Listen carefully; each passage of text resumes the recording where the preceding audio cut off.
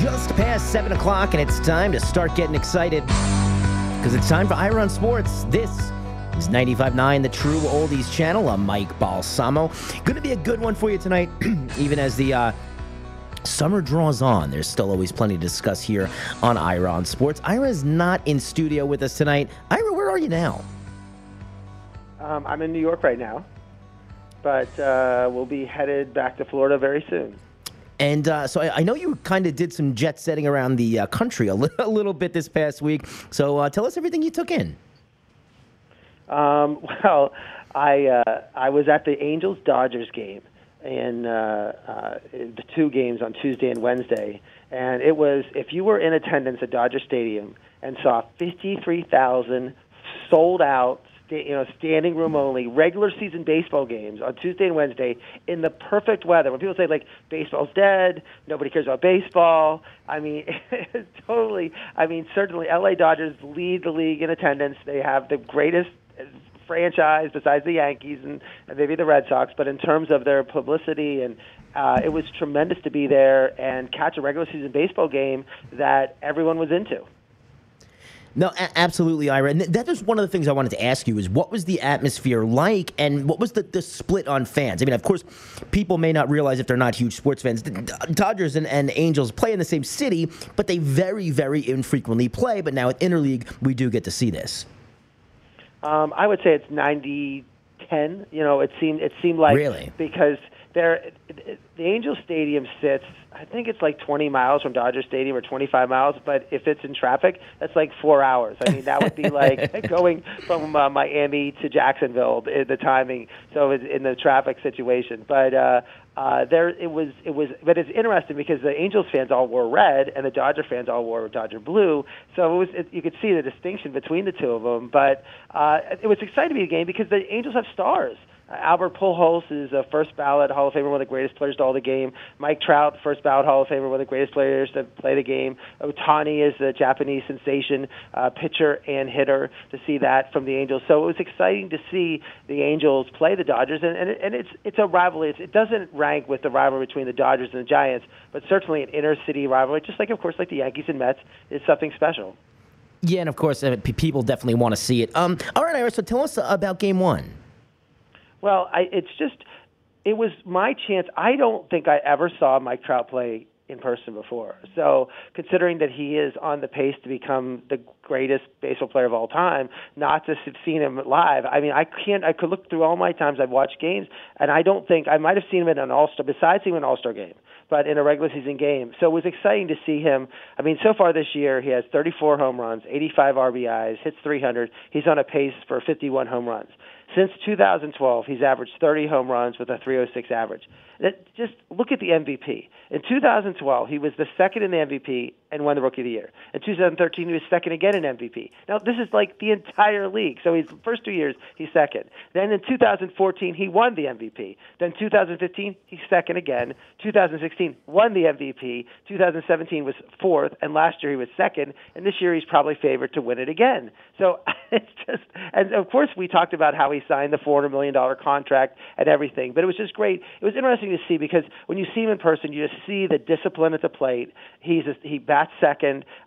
His focus, his energy, his enthusiasm. He's a quiet team leader, but you can see that the other players look to him. And defensively, he is tremendous. He plays center field. He catches all the balls. He has a great arm. We saw a 280-foot throw that he made. So it was great to see him. It's not like when you see LeBron James play in person because he doesn't have the ball in his hands, and when you see a superstar, he doesn't hit a home run like when Barry Bonds hit it. But just to see Mike Trout know his greatness, watch it at amazing seats that sat there, and so that was a lot. That was a lot of fun. And this guy Cole Calhoun has surprisingly had an interesting year for the Angels.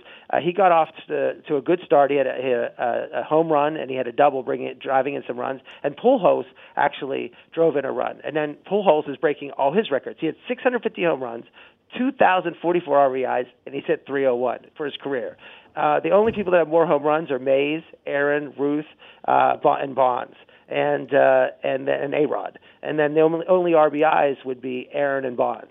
So he is potentially plays 3 more years, which I don't know if he can potentially do that. I mean, he might hold I don't know if he's going to break Barnes' record, but he's going to be like the 720, 730 home run mark. He probably is going to have the RBI mark, and just it was tremendous to see that. And the Angels went up to 4-1 on the Dodgers, and then Calhoun hit a home run to make it 5-3.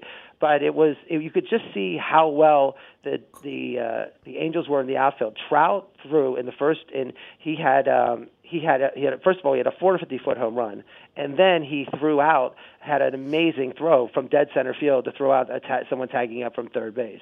So, I mean, it was very interesting how well the Angels played on defense. When I say Dodgers are the best team in the world, they have so many players, but they lead the National League in errors. They're sloppy, and when they played a team that really made a lot of great defensive plays, it came into something, was a problem. I mean, Kiki Hernandez in the bottom of the ninth hit a single. Bellinger was rounding third base, and the Dodger third base coach sent him, and he was thrown out by Coleman. It wasn't even close, and it was a great throw. But so they had three runners at home plate were thrown out by the Angels. So, and then the second game, same situation, just beautiful. I mean, the games start around 7:00.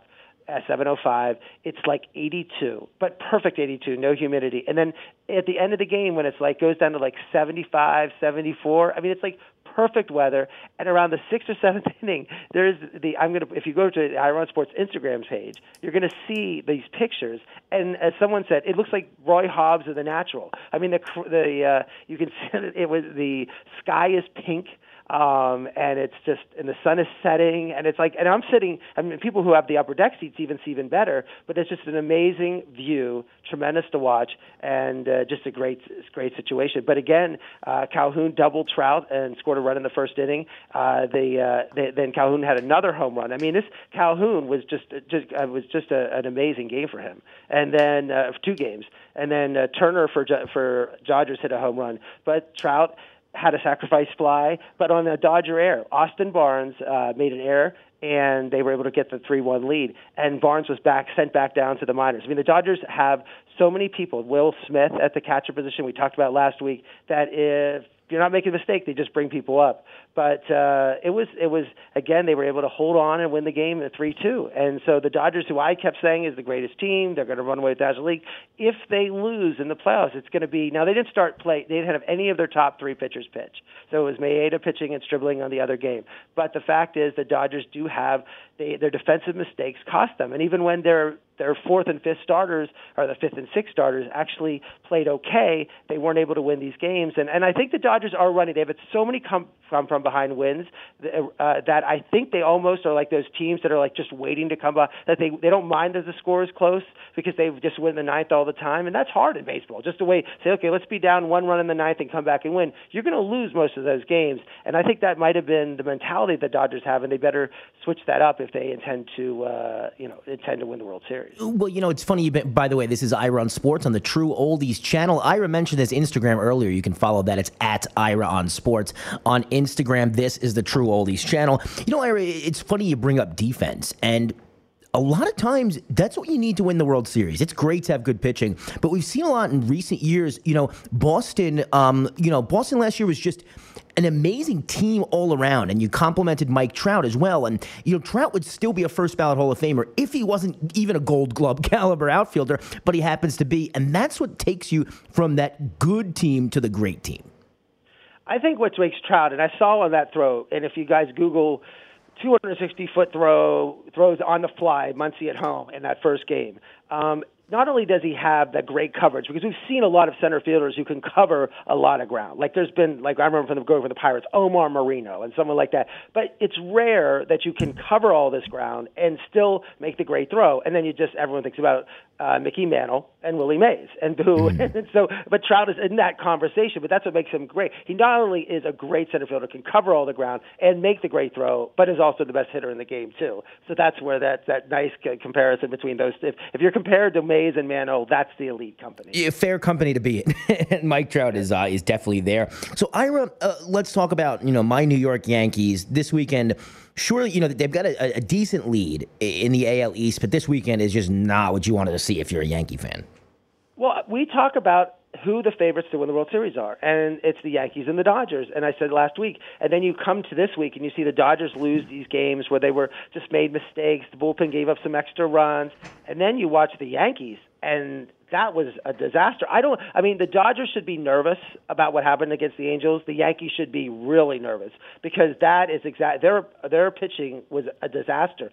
I go into a bar to watch the game. Now we're in LA, so you turn the bar like at 4:30 for a game or whatever, early in the afternoon, and they're down 7-0, and you think they're going to come back. They have Tanaka, their supposedly number one starter on the mound. They leave him in the game.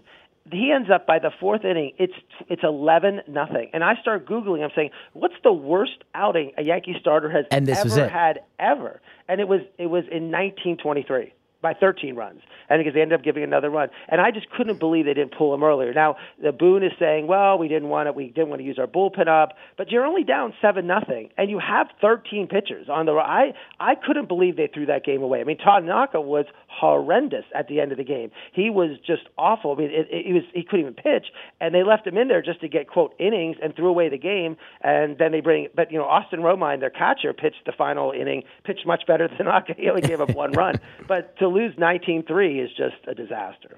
No, absolutely it was. And Tanaka's one thing. That was a really, really, you could tell watching that game, he just didn't have it. And you're right, he should have not stayed in that long. I'm more worried, though, Ira, about James Paxton, the Yankees' big offseason acquisition from Seattle. Guy's name is supposed to be Big Game James, and he's got big-time shelled his last two times out. Well, when you give we're going to start throwing out statistics. I couldn't even get – these statistics are amazing. In the first game, Rich Porcello got 10 runs of support for the fifth straight game, which is, you say, well, that must be pretty rare to get 10 runs of support when you're pitching. It hasn't happened since 1896. 1896, not 1996. These statistics are amazing.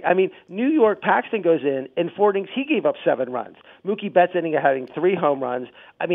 We talked about this last week.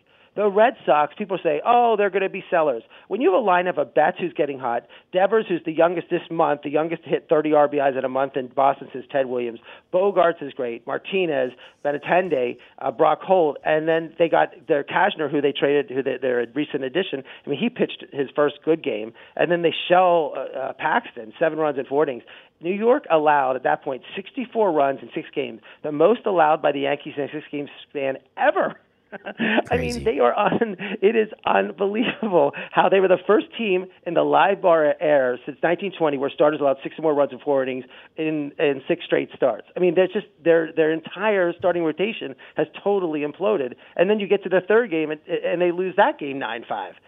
And it was the 6th straight game Boston has scored 8 or more runs against the Yankees. That's the first time in the 117-year rivalry. The Yankees, since the All-Star break, an 8 ERA. The opponents have a .650 slugging percentage and 26 home runs against the Yankees. And I'm like, and still Vegas has them, and I have them as winning the World Series with the worst pitching staff you could possibly imagine. And the weird thing is they finally only win. They've lost the first 3 games, and then in Game 4 they beat the Red Sox ace Chris Sale, who's having just a horrendous year. And that was a good game. The Yankees they did not want to be swept in 4 games, but just a terrible 3-game stretch there for the Yankees.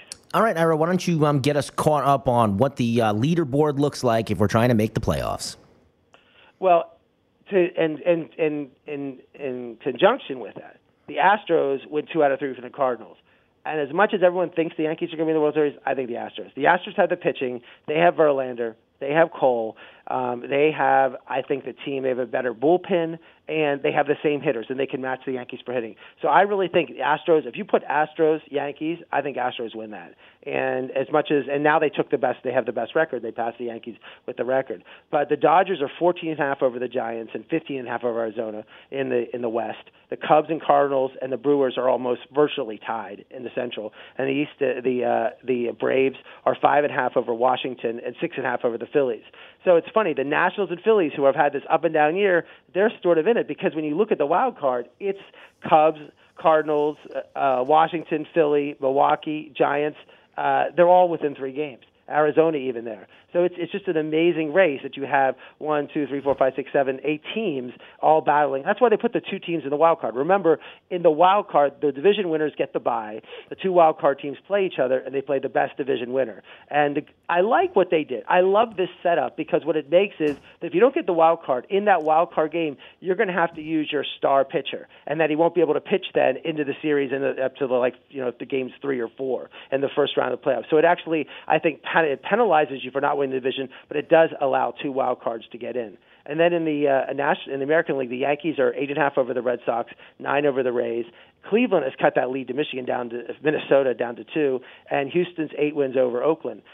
Cleveland is going to get the wild card. Either Minnesota or Cleveland will get that wild card, but then Oakland, Tampa, and Boston are all tied, trying to get that second wild card locked up. But it's interesting because these are the teams that are in the playoffs, and these are, of course, the buyers or hold firm, and everyone else should be, quote, the sellers. Okay, Ira, let's get into the trade deadline. And the talk of it all is going to be the Mets, so let's talk about that first before we get into everything else.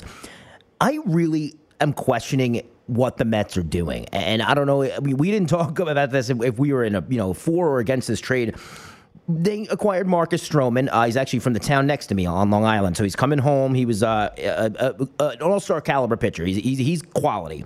So you bring him in. They didn't have to give up all that much for him, but they're rumored to still be trying to shop Noah Syndergaard and Edwin Diaz. So WFAN, the big radio station in New York, the sports station, comes out today and says, Mets going all in for 2020. How can you be going all in when you're shopping your ace and your closer, Ira? So what do you think's going on here at Citi Field? Well, first of all, they're only 6 games out of the wild card, and it's only July. Like I don't like tanking. I like teams playing it. In all sports. I think it's important that we watch the games. I go to a lot of events. We talk about this load management in the NBA, which I think is a serious problem, and I don't want to see it in baseball either. And I like the fact that the Stroman trade seems like they're getting rid of. Now they traded Vargas, but their pitching staff. I mean, Steven Matz, who's had an up and down year, had a complete game shutout in 2 hours and 15 minutes against the Pirates on Sunday. He pitched great.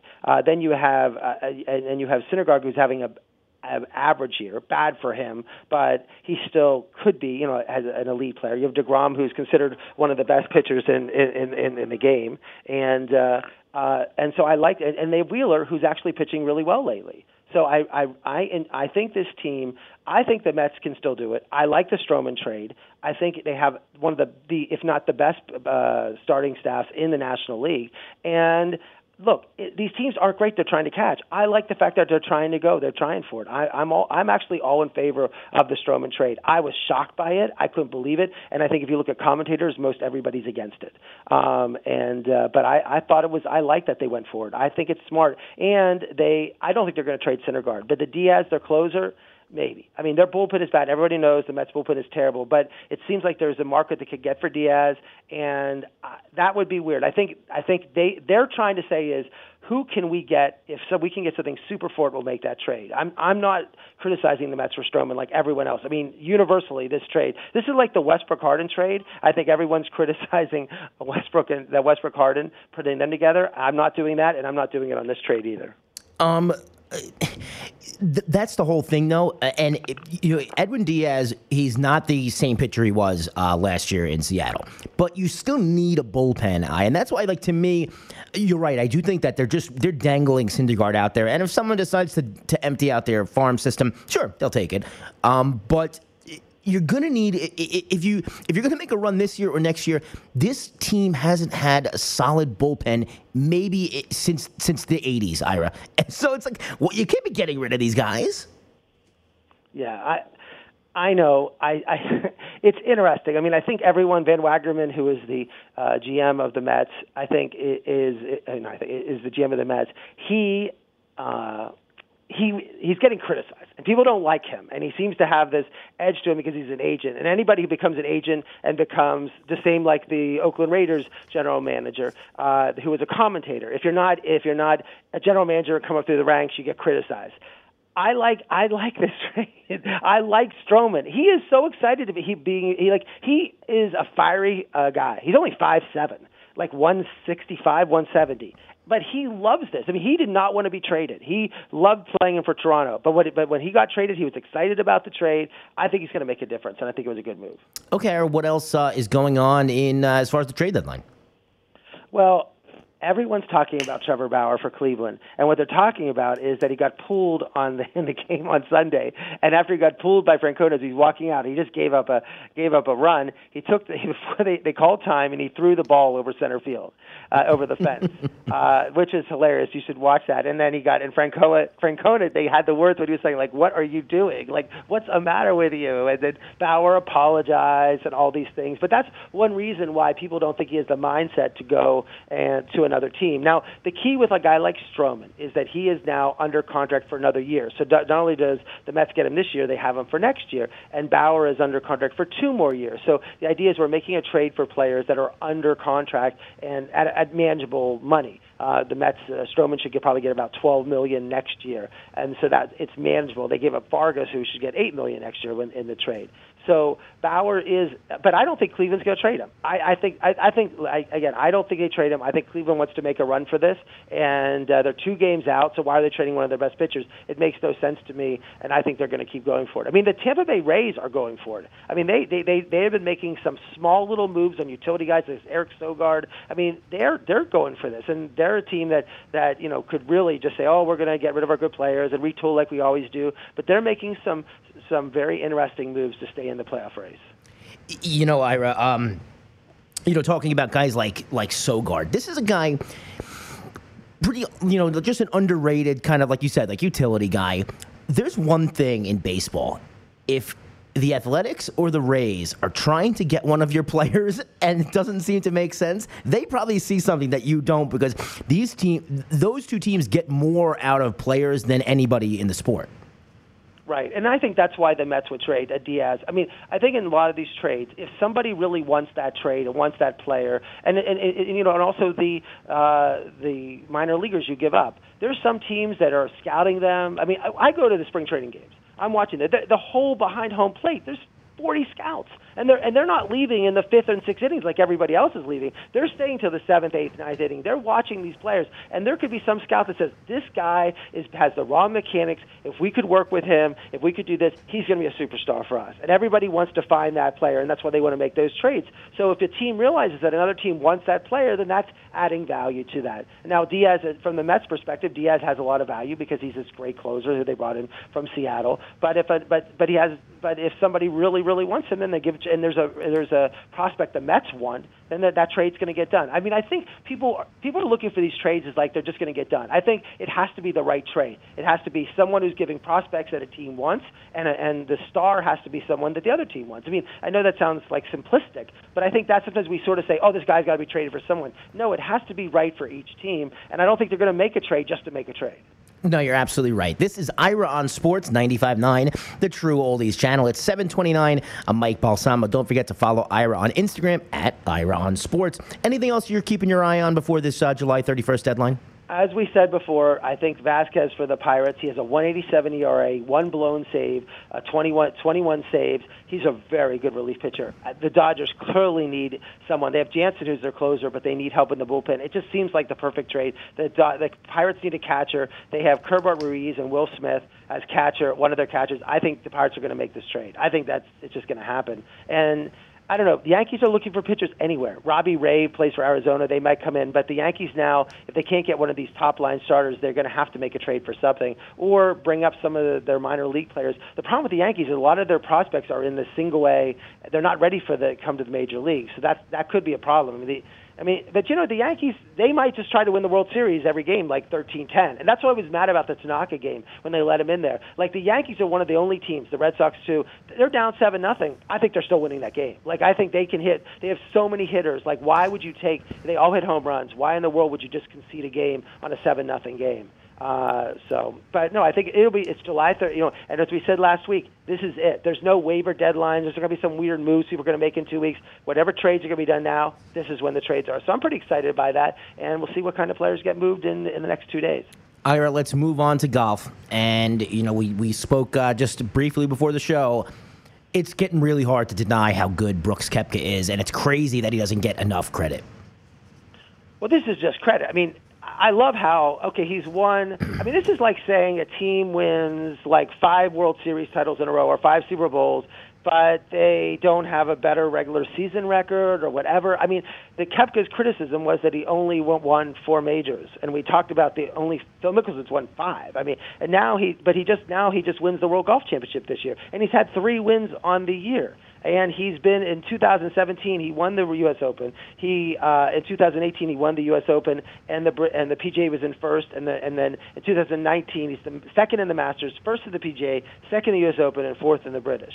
I mean, just amazing. He was 1 stroke down behind Rory going into the final round, won it by 3 strokes over Webb Simpson, really cruised those last 2 holes in terms of winning. It was going to be exciting. I mean, I got excited on Sunday. I'm like, oh boy, Rory, first time that Rory and Brooks have ever been paired in a final round pairing. And I thought, oh, this is going to be great. But Rory it was funny, on 3 and 5, the first 2 holes where Koepka birdied them, Rory just parred him, and it was like Rory just could not keep up with Koepka. I mean, Koepka just made those 2 shots, and then it just kept getting ahead of Rory. It's not that Rory started playing poorly at the end, but it was that he just couldn't get momentum. And we talked about Rory for some of his games. I mean, there's these rounds where it's hard for him to get all 4 rounds put together. I mean, but Koepka won it. I think this motivated. I think it was interesting. You know, the people say that Koepka doesn't have motivation in these, quote, non-majors. I think playing with Rory in a final round at the World Golf Event, which is a $10.2 million tournament, I think that whatever motivation he needed, that was motivation to do it. So, but you know, so far this year he's a pair of top 10 finishes at Firestone,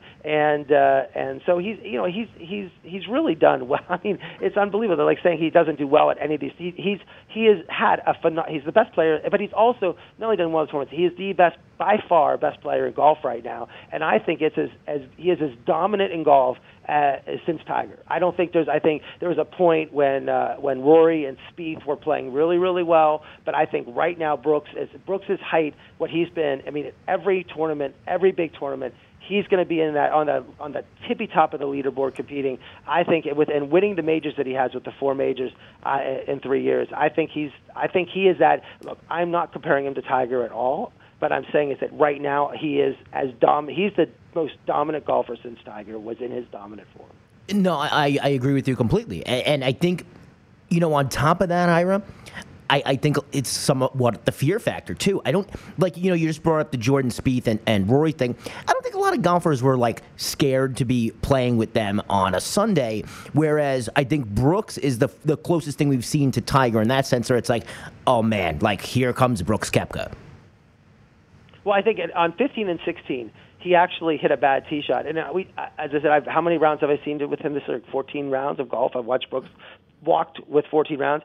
His ability to get out of rough is, I mean, you look at how strong he is, and that's where it really helps. I mean, look, he drives as well, and a lot of these guys drive great. But when that ball is nestled in there, and he's able to get it out and get it on the green and save pars, his par saving is, and it's not just weird trick shots like a Phil Mickelson par save. It's like he hit a bad drive, but he's able then to stay in that hole, and it's not. Other golfers might make it a bogey or a double bogey. He just pars it, and I think that's a straight. And he turns par 5s into birdies too. I mean, he might hit a bad tee shot on a par 5 and turn that in, and that's his ability. I mean, at the World Golf Championship, Leishman had Webb Simpson finished 13 under, Leishman 12 under. Fleetwood, who actually, if you guys remember, he did great at the British Open too, finishing second. He finished 11 in 4th place. Rahm was -10. Spieth, Thomas, and Dustin Johnson all -6 and -5. Interesting. Gary Woodland won the U.S. Open and really he missed the cut at the British Open, and they said, would this propel Gary Woodland on? It really hasn't. He missed the cut at the British Open, and then he was almost like near the end at this tournament at +6, and Phil Mickelson was at +8. It is crazy to think about, and I think our boy Ricky Fowler, and do we know why he didn't show up? Obviously, we know Tiger's taking a little hiatus, but I didn't hear anything about Ricky. I couldn't, I searched for that. I don't know why he didn't play. He's not hurt, and he announced he wasn't going to play. He has a weird schedule. I mean, Ricky played the Honda where nobody else played the Honda. And he does play certain events that other players aren't playing.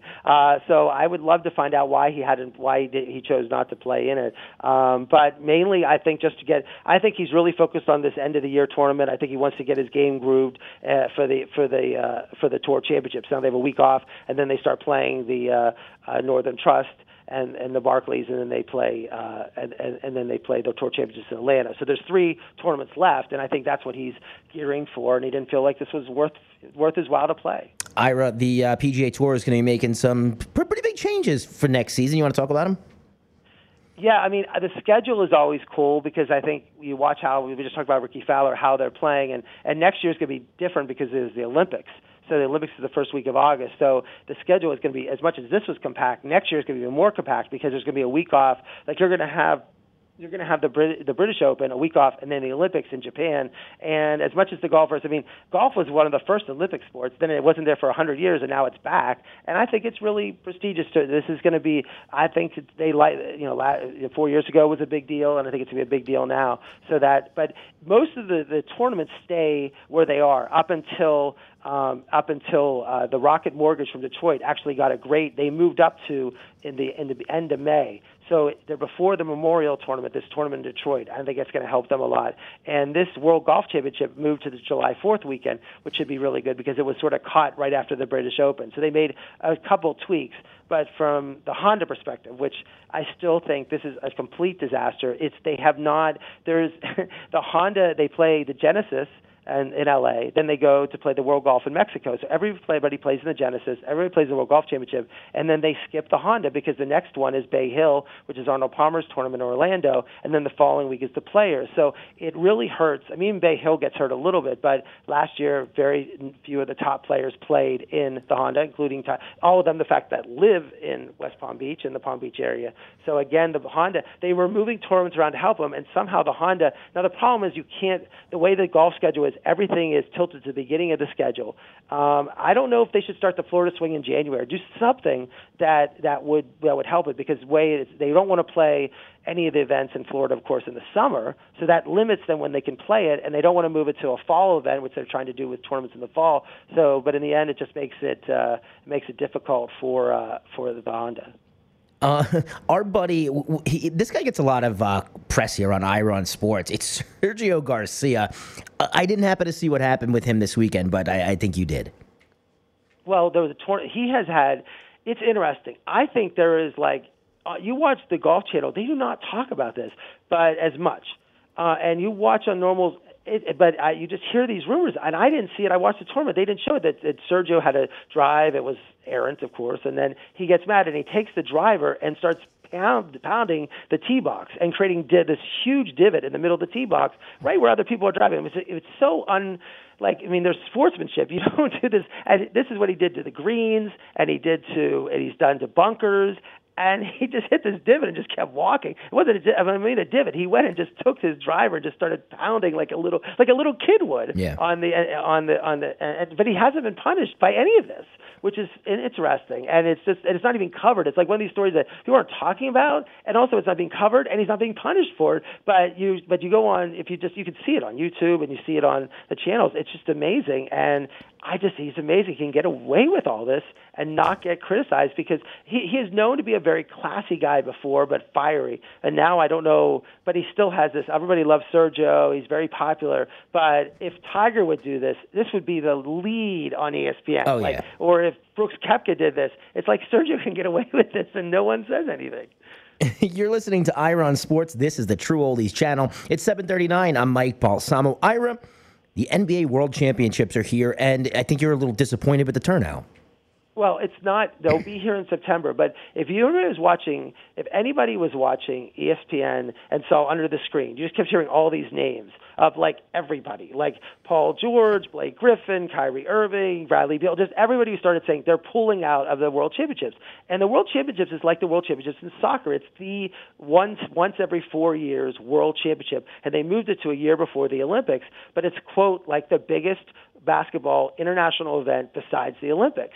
And people remember, though, that in 1992, when we had the Dream Team, that's what sort of, when you watch the NBA today and you're like, all these foreign players, there weren't that many foreign players hardly at all back in 1992. It was the Magic Johnson, Larry Bird, Malone, Stockton. I mean, you look at that roster, I couldn't believe, first of all, everybody was under the age of 30, except for Magic was 32 and Bird was 35. And you have all these, Patrick Ewing, David Robinson, Charles Barkley, I mean, the greatest, Scottie Pippen, the greatest of the greats on that team. And that's what got just European basketball and international basketball. Everybody's excited about that team.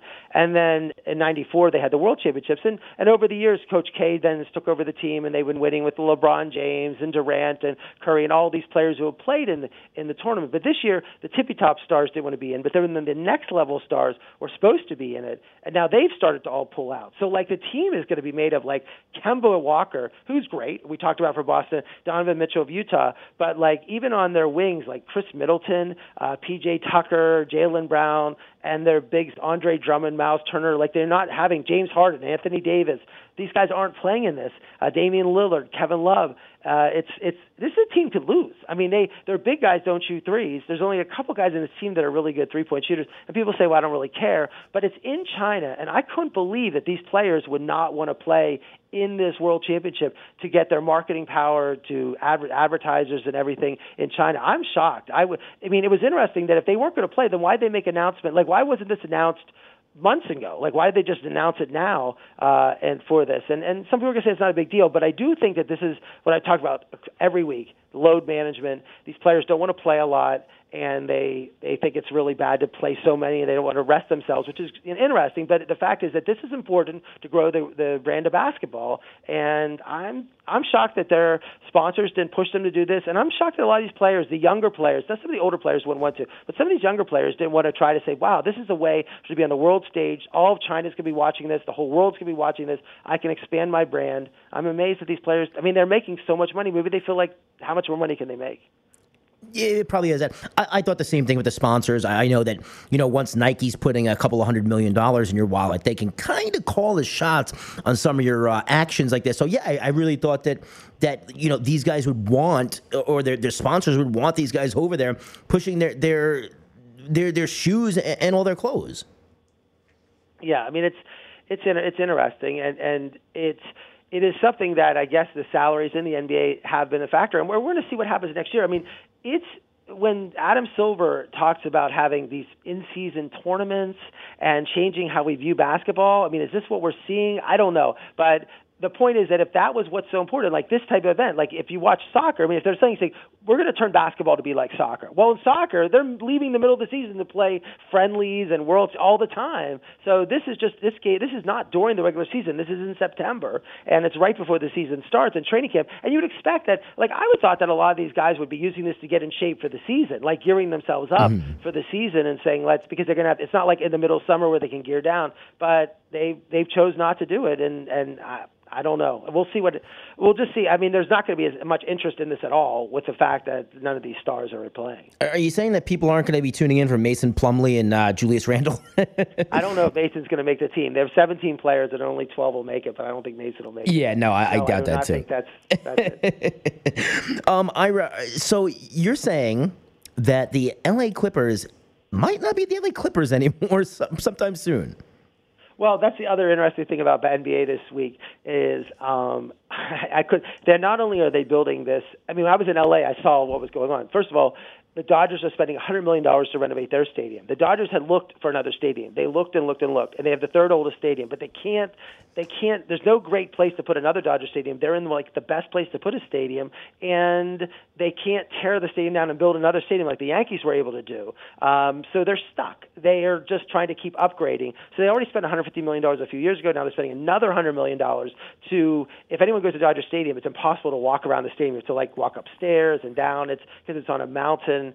It's difficult. It's beautiful and great, but they're going to actually make a center field entrance, make it really beautiful to enter, and they're going to put statues up and all this other stuff to make it a more event place. Now remember, when you're at Dodger Stadium, there's really nowhere to go. You're in a parking lot, a stadium. You can't just like walk to bars. That's the negative of the side of it, but it is great views. It's history. People love it. Those things, and I love it. I think it's great. The Clippers don't want to be in the Staples Center anymore with the Lakers. They moved from San Diego and they were in the sports arena. Then they ended up in Anaheim, and they've been bouncing around in the last I guess 10 years they've been in the Staples Center. They want to have their own arena, so they're going to build their own arena in Englewood next to the new football stadium. But not only are they going to build a new arena, they're going to change their logo and change the name of the team. But they haven't made an announcement what they're going to do. They're considering it, but I think they're going to change it. I mean, the Clippers came from the idea of San Diego Clippers because the Clipper ships, and I think they feel like they want to have a different type of name. So that'll be interesting with Paul George and Kawhi Leonard and the whole rebranding of the team. I think it's like perfect to actually do that right now. Absolutely, and if they time it out perfectly, let everyone go buy their Kawhi and Paul George Clippers jerseys, then swap the team out. Everyone's got to go pick up some new ones.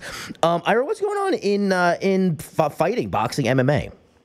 Well, there was a big UFC 240 this week. Max Holloway and Frankie Edgar, and Max Holloway is the featherweight champion, and it was Frankie Edgar's a great fighter, and Holloway, and what I like about UFC is Holloway went up in a division, and he's won 13 featherweight, he's the champion, but he actually went up in a weight class and lost 3 months ago, but now came back and defended his title against Edgar. I mean, it's great. It's unlike boxing. These guys don't mind having losses on their record. They want to just get the best. I mean, it's like Tom Brady doesn't win every game, and that's what sports is. I think boxing is too much. Everyone wants to have this undefeated record where it's not that important in MMA. They want to just say, are you beating what are the best matches happening? And it was an exciting match. I mean, Edgar was tried 14 times to get Holloway on the ground, do a takedown, and Holloway wouldn't go down. Holloway's a taller fighter, he's skinnier, but he just wouldn't go down and was a better boxer, and it was exciting because Edgar is a great fighter, and just the strategy that went into it,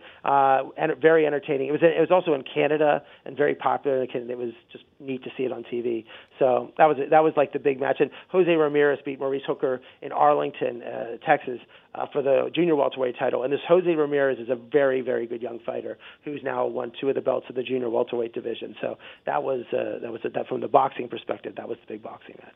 It's Ira on Sports, 95.9, the True Oldies channel. I'm Mike Balsamo. Don't forget you can follow Ira on Instagram at Ira on Sports. It's 7:47. Ira, I won't lie to you. I haven't really followed the Tour de France since the glory days with Lance Armstrong, and things have obviously changed. I didn't realize that they really took him out of everything. And you said if you look at his Wikipedia page, they don't even list anything like that. Kind of crazy, but we did have a winner we did just have a winner. I don't know how to pronounce the name. I'd say it's Egan Bernal. Yes, that's how you did say it. So tell us about how this went down. Well, this is interesting. Now, back in 99 to 2005, the Tour de France was really big. I mean, everybody talked about it because Lance Armstrong, to understand his background, I mean, here's someone who was told he was going to die, and he had testicular cancer. And not only did he survive, because he was already a very good cyclist, and it's like a sad story that not only was his career going to be over, of course, but he was going to die. But not only does he survive, but he comes back, and he's this superstar, and he wins 7 Tour de France's in a row, and he won it with flair and style and just dominated. I mean, the scenes of him just pulling away and no one in the pack not being able to get him. It was just motivational to everybody. I mean, as I said, people I think now in 2019 can't think that Lance Armstrong was as big as almost like a LeBron James. I mean, he was thought about everywhere. Everyone wore yellow bracelets around there. Yep. He was motivational. And his point was, I'm not finding the cure for cancer. I'm going to have people who live with cancer be able to live with cancer the way they live with it and survive and keep doing those things. And that's the way his motto was, live strong. So he was this model. And there was always these accusations that he used steroids, but he was tested all the time, tested constantly, tested after every race, and he passed every single test, every one of them. And so then people wrote stories about him, and then he was very aggressive and sued people and back and forth. And then finally it just became, and then after he retired, but then he came back in 2009. And when he came back in 2009, people were even more mad at him. I think if he would have stayed retired in 2005 and just ended with that, the drumbeat against him wasn't going to be so great. But then the drumbeat came, and finally he ended up admitting that, yes, I was doping, it was doping. But it wasn't just he was doping. Everybody was. Like there were years in that time when 1st through 15 were all dopers. So it was like the entire sport did it. And I don't really talk about this on Iron Sports, but I just feel like Lance Armstrong is just like totally discarded. But the entire sport did it. And I guess testing didn't keep track about how it was done. It was very sophisticated, but I don't know. I still regarded that Lance Armstrong, when the entire field is cheating and he was winning against all the other cheaters, then I feel he's the champion, because it wasn't like he was just. I just feel like I think he's being look, people won't say he's unfairly criticized because you want a level playing field. But when the playing field is everyone is using performance-enhancing drugs, then I feel like he's this great champion. But, of course, he's been stripped of every title that he had. He's not even allowed to compete in, like, triathlons or anything. He's banned from everything. And people don't talk about him anymore. And I don't think people realize that between 1999 and 2005, we would have led with this. This would have been our number. This would have been the number one story that we would have started this, more than baseball or basketball or football or anything. It would have been Lance Armstrong. And that's what made it so defining. And it really hurt the Tour, because after this is fine, then people don't have this interest in the Tour de France. And the fact that Bernal was 22 years old, he's the youngest rider in 110 years to win, the first Colombian, and he didn't win a single stage, but was able to win. France had a guy, France's best rider, people thought he was going to win, and he led for 14 days. But when they had the Alps when they were going over the mountains, he just got destroyed, and so he didn't. So he was going to be the first rider since 1985 for France to win. But so it's interesting. Maybe it's just not. It'll never ever be as big as when Lance Armstrong won it. But I don't think people now can even remember how big the Tour de France was and how everybody would watch it and how it aired on NBC, and it was like a must event that people watched in the summer. Ira, why don't you tell us a little bit about what's going on at the Swimming World Championships and how a local guy might be the next big thing? Well, again, we're talking sports that nobody talks about. But in the Olympics, again, Michael Phelps is big too. Like I'm trying to say, it's like one thing I like to look at is like, who's the next big thing? Who are we going to talk about? And Michael Phelps was the most decorated Olympian ever of any sport. Won more medals, gold, just arguably the most dominant athlete I've ever seen in any sport. More than Michael Jordan, everything. It was just in terms of his titles. But when someone's coming and breaking his world records and winning 7 golds, we should talk about him. And Caleb Dressel was born in Green Cove Springs, Florida. He went to the University of Florida, and he broke Michael Phelps' record in the 100-meter fly. And he holds the American records in the 50-meter, the 100-meter freestyle, the butterfly 50 and 100 meters, and they also won the record in the combined in the medley. He's going to be the next big thing in the Olympics. So this could become his coming out party. So we're going to be talking next year, in the summer, about Caleb Dressel and what kind of records he's going to set and what he's going to do against Phelps. Because people kept saying like there'll be no other Michael Phelps come along, but boy, he is. I mean, just dominant, and people know that he's been very good. He's done this in 2 cycles, but the Olympics in Japan will be his coming out party to the world. And as we bring up in the Olympics, these superstars, and they become household names, but they actually don't compete just once every 4 years. They actually have events all year long, and it just happens to be the World Champions this year is very big, and it sets a stage for the Olympics. Ira, I got the first email today from Yahoo reminding me that fantasy football is right around the corner and that I need to re-up my league. So this is how you know when it's getting really close. We'll talk about all this in a second. But the Dallas Cowboys are going to have a lot of players that need contracts very soon. One of them is their star running back, Ezekiel Elliott, and he's demanding a contract pretty much at this point. With all this guy's off-the-field antics, heck, on-the-field antics, at what point, if I'm Jerry Jones and the Cowboys, I'm not having an issue not paying this guy and letting him walk or trading him and just saying, I got other mouths to feed around here, and you are a headache. Well, he wants $14 million. He's owed $6 million this year, $6 million next year. Typically, the Cowboys would probably wait till any other team would wait till the end of this year to redo his contract. He's still on his, quote, rookie deal. But now he's not reporting to camp. And it's interesting that so back in 1992, now I'm old enough to remember what happened in 1992, but Emmitt Smith held out the first 2. He held out the first 2 games, and then the team lost 2 games. Jerry Jones. I mean, they had Troy Aikman, Michael Irvin, they had all the players, Jimmy Johnson, and finally the pressure became so great on Jerry Jones that he gave Emmett the contract that he wanted. Which is less than which like 50% of what Emmett is even what Ezekiel is getting right now. He was only making $465,000 at the time, and he got like $2 million a year. But he came back and they won the Super Bowl.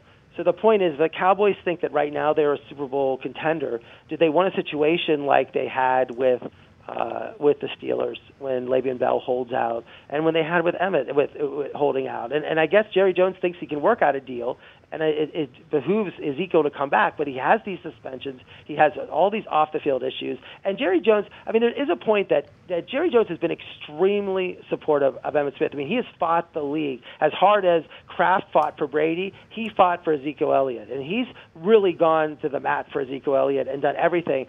I almost think that Ezekiel Elliott owes him something, maybe not pushing as hard for this, because I think the Cowboys have been totally behind him. And I know he wants to make his money now. They don't want a situation like where he would get hurt and then not be able to get the money. But, I mean, he's still making $6 million a year now. But the point is that I think in the end of the day, because Darius Jackson is his backup, they'll give him the money. If they had a different running back as his backup, and they're so close, people think could win the Super Bowl. I think they're gonna compromise somewhere, and I think that Ezekiel has to compromise. I think by the start of the season he'll be playing for the Cowboys. Not getting nearly as much press because he's just not a loudmouth like Ezekiel Elliott, but Melvin Gordon's holding out, and Melvin Gordon is just a year older than Zeke.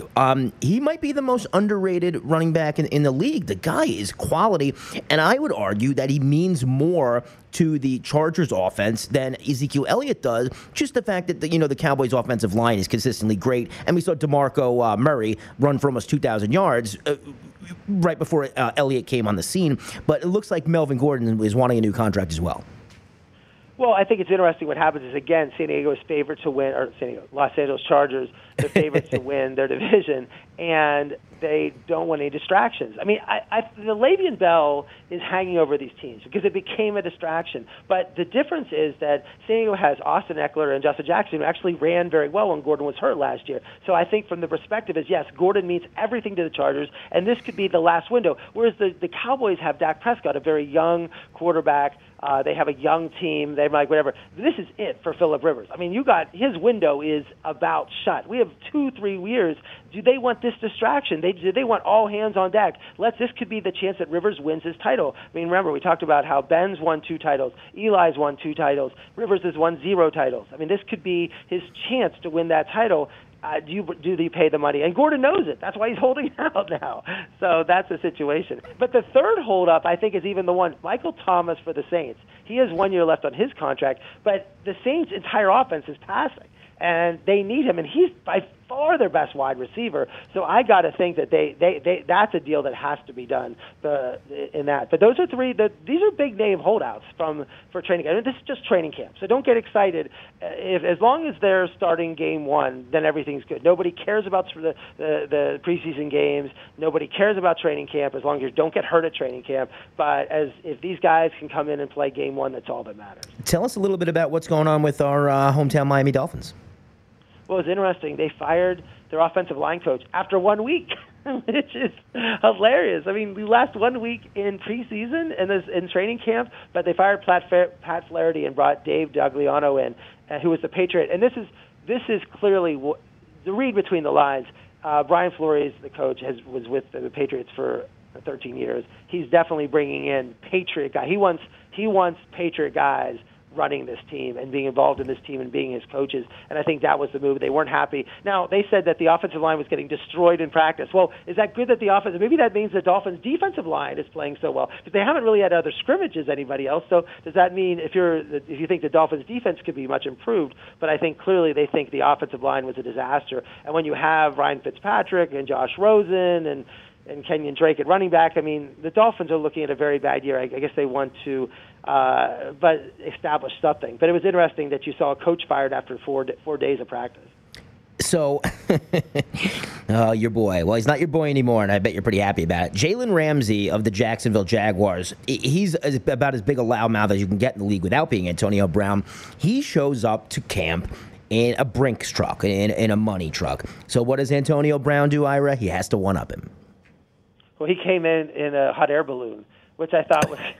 I think Gruden said the right thing. I mean, Gruden embraced it when he did this in Pittsburgh. Tomlin was dismissed it, but Gruden likes that. They like the flair. They like all those things. I didn't like the fact that he said he did the first day of practice his foot hurt him and he didn't practice. I didn't think that was a good sign. I mean, when you sat out, you didn't play the last game. It was all about injuries and this and that. You don't want to see that. But unfortunately, I think he's going to have, because I'm not an Antonio Brown fan, I think he's going to have a really good year this year, the way they run their offenses.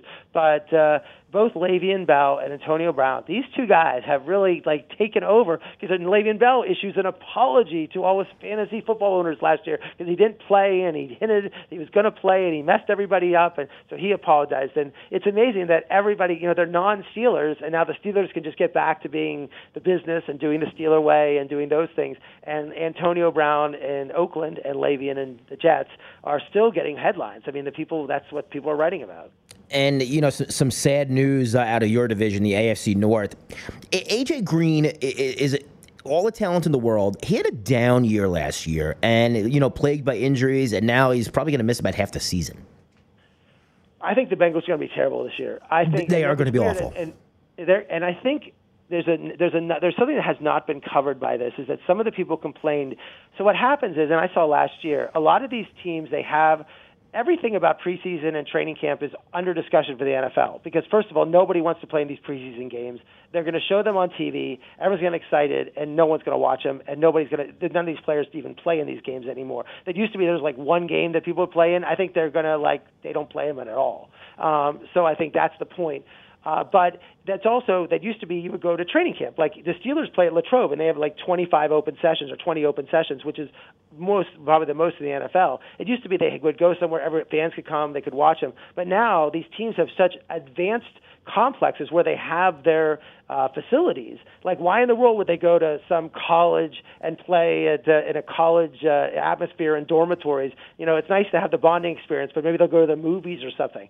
They want these teams to be. Why not be at their center where all? And so Cincinnati was playing in, I think it was a high school stadium, but the field was uneven, and that's where A.J. Green said it was a bad field, and he got hurt. Now, that's the question. I mean, the Steelers played at Latrobe, but the Steelers actually run that field. It's in Latrobe, but the people that run the Steelers in Heinz Field actually do the field at Latrobe at the stadium. So I was amazed at how it's the best high school field I've ever saw in my life when I saw it last year, and it's because the staff that runs both fields does that field also. So there's a question about A.J. Green, but it does. I don't think in the scheme of things it matters. I mean, he is one of the top wide receivers in the game, but the Bengals are awful, and this is just another problem for them. Yeah, let's talk about just about 3 minutes or so left here on Ira on Sports on the True Oldies channel. AFC East is a lot of shakeups. 3 second-year quarterbacks and the GOAT. Well, I just want to break down the East and maybe the Central, but I think the Jets, the over-under on the Jets this year is 7.5. They won 7 last year. I'm still not sold on Sam Darnold. I don't know about this team. I'm nervous about them. And certainly Gase was down in Miami, and you saw where that went. I don't know if their defense is good enough. I think 7.5 is a reach. I don't think they're going to. I think they'll a 5 or 6 win team. I don't see them winning 7.5 games, and I don't think they're going to make the 7-9 record. The Dolphins are 6-10 last year. Their over under is 5. I mean, they'll be lucky to win 2 or 3 games. I would not bet. I mean, I'd bet the under on them. The Bills. I mean, the only advantage these teams have is they do play each other, so someone's going to have to get wins. The Bills over under. They had 4 wins last year. Their over under is 6.5. Their defense is great, but I'm not sold on Josh Allen at quarterback. They really have no running game. They really don't have wide receivers either. I don't know what they're going to. I'm just not sold on them. I mean, I would almost go under on both the Jets, Dolphins, and Bills. But that's why when I see the Pats over under at 11, I'm like, I think they're 12 or 13. They're not going to lose. They have 6 wins. They are going to. They could start the season.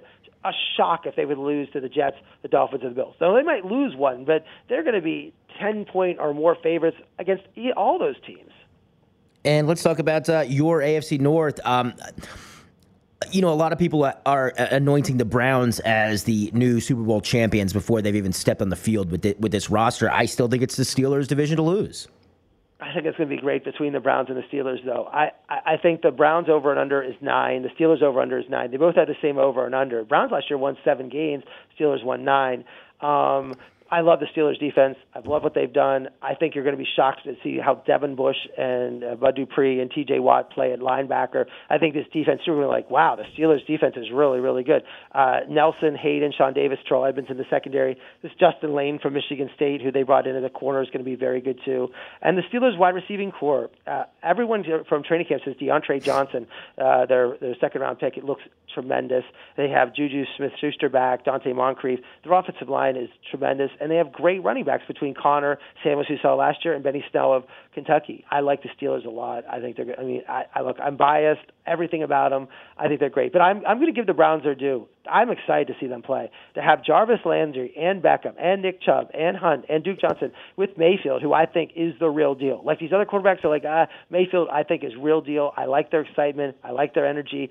This team is going to do well. They're very good on defense too. Even though they have Morgan Burnett, I saw as starting in the secondary, who was on the Steelers last year, is terrible.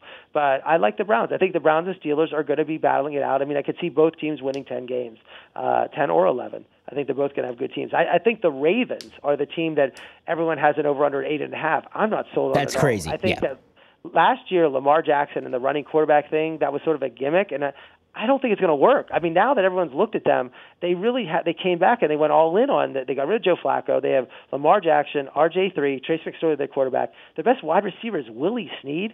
They have Mark Ingram at running back, who's really not a pass catcher, but just a running back. I mean, their defense was carried them last year, but they've lost a lot of their defenders. They brought in Earl Thomas. I don't know. I mean, I would go under. I mean, I'd be lucky to win like 6 games. And I think the Bengals will be terrible. So I think, I look at the Ravens and Bengals being awful, and I think the Steelers and Browns will have 10 wins, and the Patriots have 11 or 12. So I do think there's not going to be when you look at the over-under totals, you look at it's almost like everyone's going to have the same record, and that's what parity is in the NFL. But I've said that I do think that these are the divisions, these 4 teams, Jets, Dolphins, Bills, and the Bengals are terrible. Like, I don't think they're – but I think the thing what they like, if you're a Jets, Dolphins, or Bills fan, you're like, oh, let's see about our young quarterbacks. Let's see how Josh Rosen, Josh Allen from the Bills, Sam Darnold for the Jets. So there's hope. And if they get to the 8-8 or the 9-7, then they're going to be, well, the next year we're going to be fantastic. So that's what they'll be looking forward to. Ira, we're just about out of time. Where are you headed this week? I don't know. I might go where I'm not sure. There's some baseball I could possibly go to and see, but I just don't know where I'm going to be at and to catch some baseball. But it's exciting. I mean, this is a type of year that, and also look around the corner. I might go to the Steeler training camp because I like going to that. The training camp's good to play, and then the U.S. Open in tennis starts in a couple weeks. So that's another exciting thing at the end of August. So August is still a month to, certainly football season is the greatest and those things, but there's still a lot of events to go in August. We are out of time. I want to thank you so much for popping by. On behalf of Ira, I'm Mike. Let's talk next Monday night. It's Ira on Sports.